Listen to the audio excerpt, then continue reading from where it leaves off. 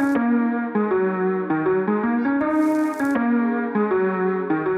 everybody. Welcome to yet another episode of Build in Public podcast. I'm your host, KP, and today I'm joined by a very special guest, a good friend of mine, a founder of a YC startup called Virtually, someone who geeks out just like me on the topics of education, ed tech, cohort-based courses, and the future of online communities. So welcome to the show, Ishbait.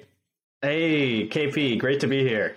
Awesome. We were just chatting about a topic that I wanted to dive in, before we started, and that is the notion of innovation and how it has crests and troughs, how there could be many, false starts. There could be a lot of hype in the early days and suddenly wanes off. And I want to address it because I think last year was the year where everybody talked about CBCs, cohort-based courses, and it felt like it reached peak hype, both in terms of being a top of mind for consumers, but also being such a great revenue machine. And as we're seeing, all of us, the winter is coming, right? The courses and now, I think a lot of creators are realizing I just can't have that kind of growth that I had the first 3 months or 6 months. How do you feel about this as a topic level? And then we'll deep dive into specific things. Yeah, KP, one of my favorite books I've ever read is this one called Loonshots. And the entire topic of the book is this idea of how innovation has these false starts, where when you really think about it, all the breakthroughs in history, they had this moment where it just seemed like everything came together and things were clicked and then nothing. So I think it's a common theme we see over and over. And I think right before this, we were talking about it, the internet, the rise of the internet. When we talk about the rise of mobile technology and smartphones. We talk about tablets. When you look at VR and crypto, CBCs is, I think, the most recent example. But I think even NFTs is experiencing the same thing, where there's this idea of you see this really extreme rapid growth and adoption from the market before people really understand the use cases, the right use cases of the product. And what happens is right after this excitement, this growth is just not sustainable. So then very quickly afterwards, you see a drop off. But what comes next is, I think, what is the most exciting part about any technological innovation, which is that steady, sustainable growth, something that is actually feasible for the long term. And that's the kind of innovation that we should be really striving for right now. I love how you phrased it with other examples from history, right? Including the .com and crypto and the latest being NFTs. I was shocked, and we're recording this podcast in early November, and I was shocked that there was an unbelievable amount of activity in September and October in the NFT space, on OpenSea or Raribles and all these other platforms. And end of October was a deep dive, nosedive. And now everyone's calling it the bear market, right? It's so interesting. And so the true enthusiasts, the people who fully get what the technology can do, will do in the future, are here to stay, in my view. But the people who were here for like a quick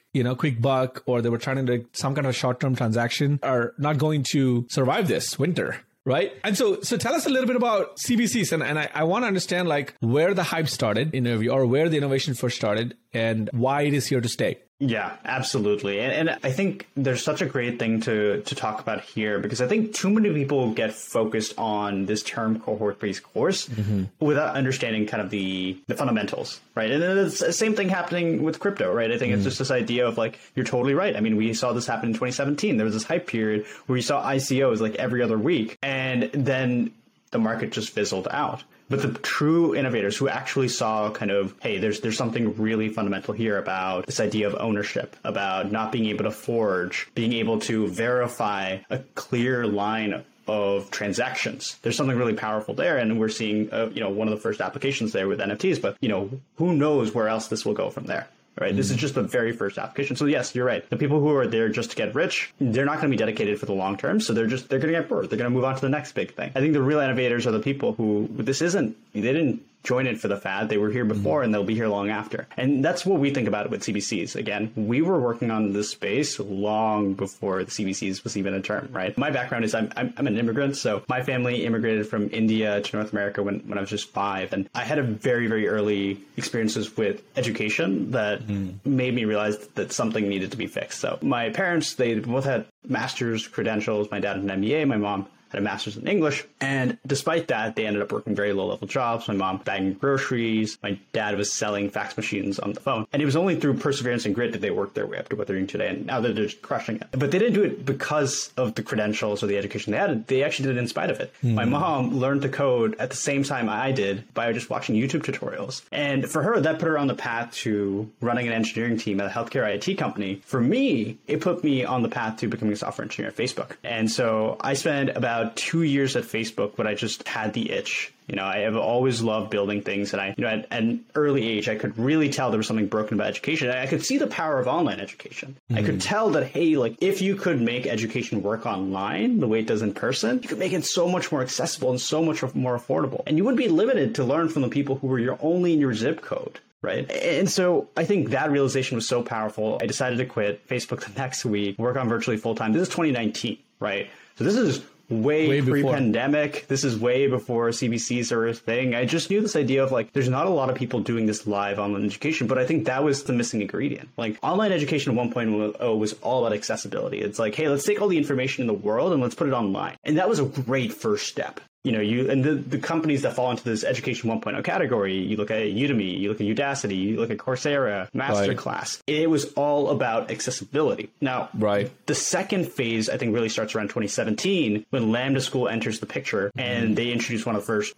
completely online coding boot camps. I saw what they were doing and I saw how big of a transformation this was happening. Most people who take an online course they can't even finish it. Right. I think the rates are about 4 to 5% completion. Something ridiculously low. But you look at something like Lambda School at the time, completion rates were something north of 75, 80%. And people were going from making minimum wage to 6 figures in under a year. Right. And I was like, we need more of this. Right. And so going back to your question here, kind of the fundamentals when you look at CBCs, it goes deeper than cohort-based courses and the format of these online courses. What's happening is something much bigger. And the fundamentals that I see it is this idea of we're addressing adult education. And everybody talks about education's broken. They talk about K through 12. They talk about college. But adult education has been neglected for the better part of 100 years. Right. Once you graduate college, you're expected that, hey, that education is enough for the entirety of your career, but that's just not true anymore. Industries are evolving so quickly. And the people who actually need this education the most aren't getting it. So single moms, vets, high school dropouts. But you see, these boot camps are showing us that when you put education in the hands of these individuals, it changes everything. So I think that's one part of the change that's happening here. The other part of it is who are the people who are creating these programs? They're not your traditional teachers. They're not college professors. They're not public school teachers. They're people like you and me, people who aren't teachers by trade, but they love teaching and they have a passion for it and they have expertise in this topic. And I think KP, you are a great example of these new world instructors, teachers that are emerging. And I think this is the trend that we need to focus on, not specifically cohort-based courses. Right, because that is the model, right? And the model could be different, right? I love that. I also, thanks for the compliment, and I know you share the same passion, of teaching. But my other interesting thing that around this trend is the best way to learn something, or the best person to learn something from is a practitioner, in my view. That even though the learning model could be scrappy or not perfect or not as instructional that you would want it to be in a school, hands-on, something that's very, more structured, if you will.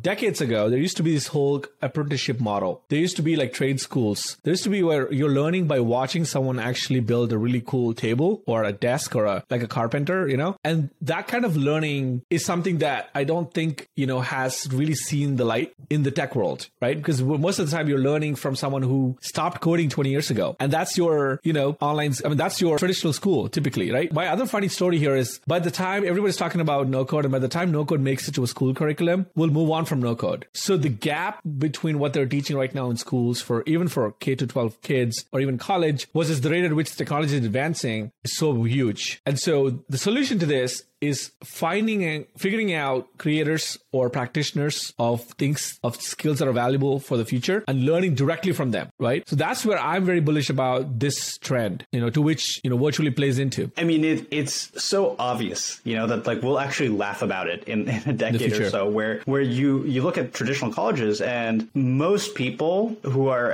teaching at universities, they've never been in industry. Or if they have, it's been so long ago that those skills aren't even relevant anymore. And so, I mean, that's one of the reasons that we're seeing such an explosion in terms of, well, boot camp starting in 2012 and now CBCs now, is this idea of like, hey, for the first time, we're learning from people who are actually doing this on the job, and they love it. And so it's this idea of they're in tune with the market. And so one of the things when I talk to people about boot camps, I say that, hey, boot camps, you learn really relevant industry skills from experts for a fraction of the cost, right? And CBCs are the same. I think the biggest differentiation is boot camps are really concerned with reskilling, and cohort-based courses really seem to be around upskilling. Interesting. Wow. I never thought about the distinction that way. So what do you think is a bigger market? You think reskilling is bigger or upskilling is bigger, TAM-wise? Yeah, that's a great question. I would probably say it's upskilling. It comes from my experience in the past year. Again, it's early. I will say that upskilling seems to be more important. Not saying that reskilling is not important, but it's how upskilling can fit in your life more. So when you actually look at a traditional boot camp,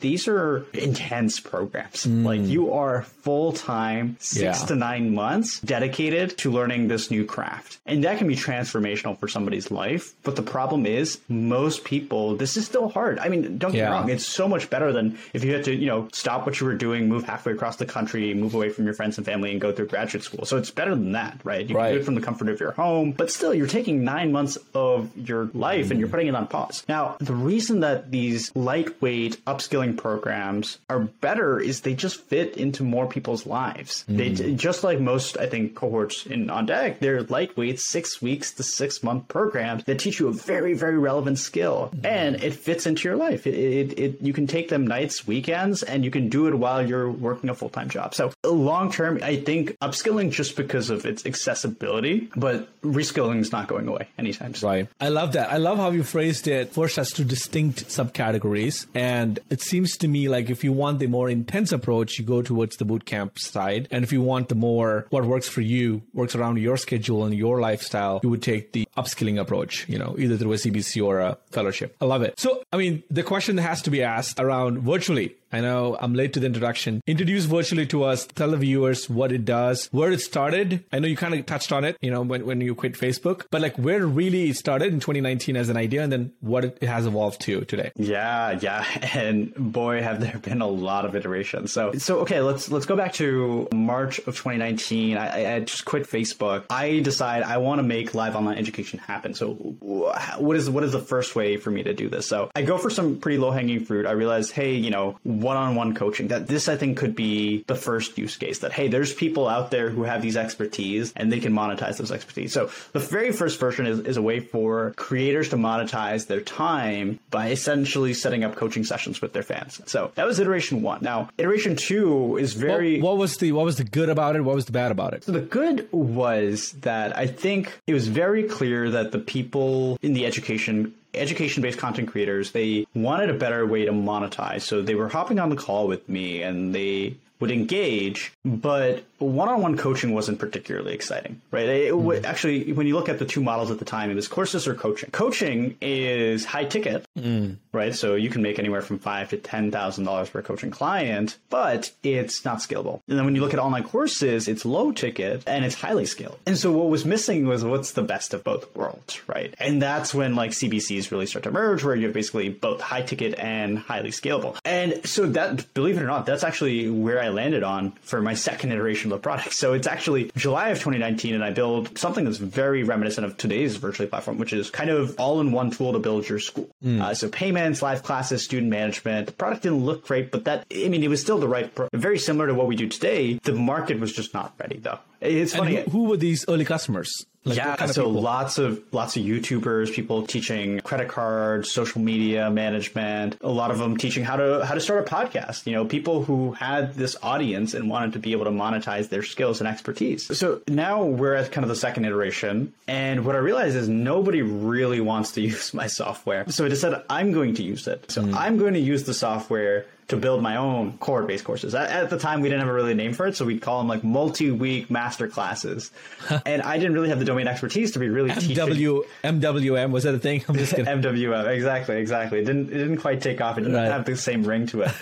And the first one I built was I was an interviewer at Facebook, so I just helped a lot of kids to basically land a job at tech companies. So I would help prep them for technical interviews. That wasn't paid at all. That was just for me to test out the software. The second and third ones where I had built built relationships with a lot of YouTubers and content creators at this point. So I basically organized them into kind of each would teach one session about something they were an expert on. So social media marketing and podcasting were the first two ones. And then where we really found gold was our third iteration of this program was we called it Creator School. And it was a small group of 10 creators. And we helped, it was basically an 8-week program that helped accelerate their trajectory to becoming full-time creators. And we brought in these amazing speakers. We had Markian, who has 5 million followers on Facebook Plus. We had Jordan Paris, who runs a really large podcast. Jacob Fu. There were a ton of really big names there, but it was a model that worked. And it was what I realized really worked about it was small, tight knit, and everybody got to know everybody. And the reason it also worked was this idea of like, it was a topic that you couldn't learn in school because being a content creator, it didn't even exist 10 years ago, right? So you can't learn it in school. So you have to learn it from the experts. Right. So that's the thing is like, as we see this rise of CBCs, it's like not everything will make a great CBC. There has to be a very good answer to why is this instructor the right person to be teaching this? Right. And what is the topic that you can't learn this from, traditional college class or even a class that's in person, right? With content creators, they're all so spread out. Most cities don't have enough of kind of a critical mass for there to have these like local geographic communities to form. So this is where it really starts to click for me. Like, oh, wow, this format is working. And the class size there was what, 10? Just 10 students. Wow. Yeah. That's interesting. But $600 per seat.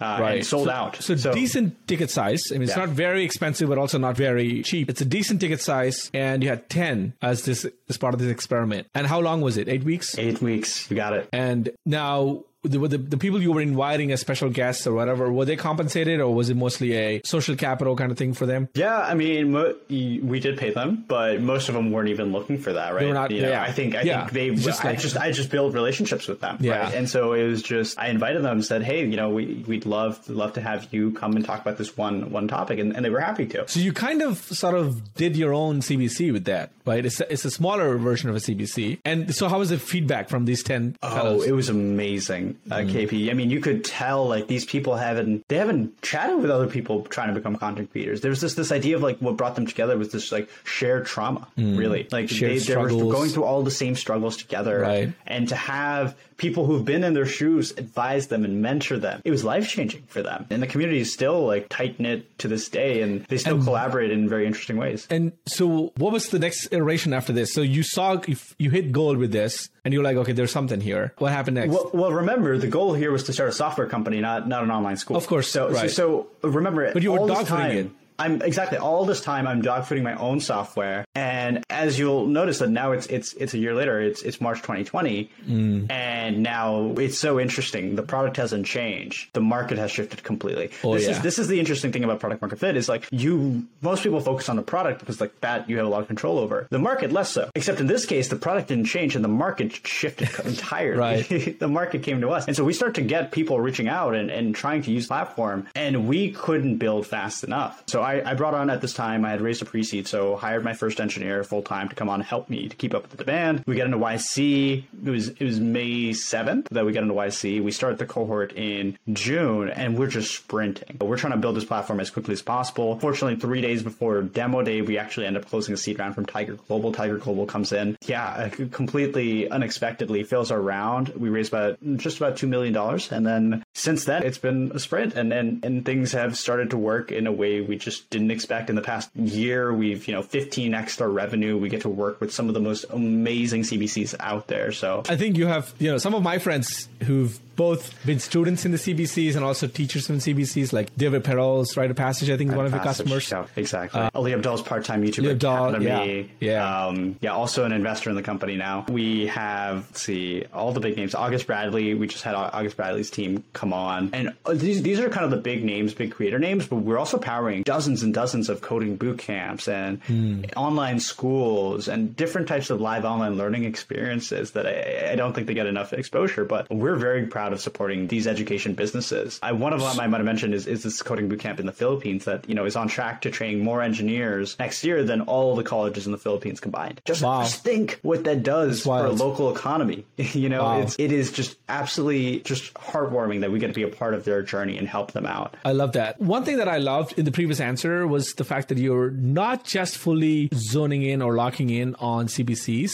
it seems like you're still sort of spreading your optionality around even boot camps and other smaller education businesses, which is very smart, by the way, because I love that, because you're kind of diversifying your audience base. But then tell me about like how the software changes. How does it adapt to the different use cases? Yeah, 100%. I think you make a really interesting distinction there, KP. We're not just building a platform for CBCs. I know a lot of people are doing that now. We're building infrastructure for online education. We are like, there's kind of, people are starting to realize now that, I think we explicitly focused on adult education because we looked at, hey, like post-COVID, what's the trend here? What's the fad and what's the like permanent trend? And the fad was, I think, children education going online. Not to say that that's completely going away. I think, some of the work that Synthesis is doing is fantastic. Primer, I think one exactly. Yeah. And what we really saw was like, hey, where is online education 10 times better? It's with these adult learning programs. And so we specifically hammered in there. And right now, one of the big trends we noticed over the past year was we had this kind of all-in-one platform. We kind of dubbed it as the Shopify for online schools. But what was really interesting was when you have these programs at scale that care so much about the student experience, they actually really wanted, we had our own internal LMS and we had kind of some lightweight community tools. But the thing is, they wanted to use Circle or Slack for community. And for their LMS, they might have already had one. They might have had Teachable, or they might be just hacking together Notion or Google Drive, right? And so what we realized was we had built this all in one. Yet really why most people were coming to us was really for one reason, which was making it easier to manage their live events. Now, this was a huge insight when you kind of realize like how difficult this process really is. Turns out that Google Calendar, which has been around forever, really, really amazing for one-on-one, these small group meetings. But as you know, when you're organizing a full-on virtual school, knowing all the logistics that happen around the live programming, making sure you're generating the Zoom link, that everybody has the right permissions, that you're notifying the students, that the students have calendar invites, that students then get reminded before session's about to get started. Now, attendance tracking, right? And then afterwards, tracking attendance, and then synthesizing all this data. I think one of the most exciting things that's happening with us moving to virtual education. So the first time we can track every interaction that a student goes through. And with that, if we can properly track everything, we can have access to data that no teacher has ever had in history. And just imagine how much powerful of a student experience you can craft with all this data. And so it enriches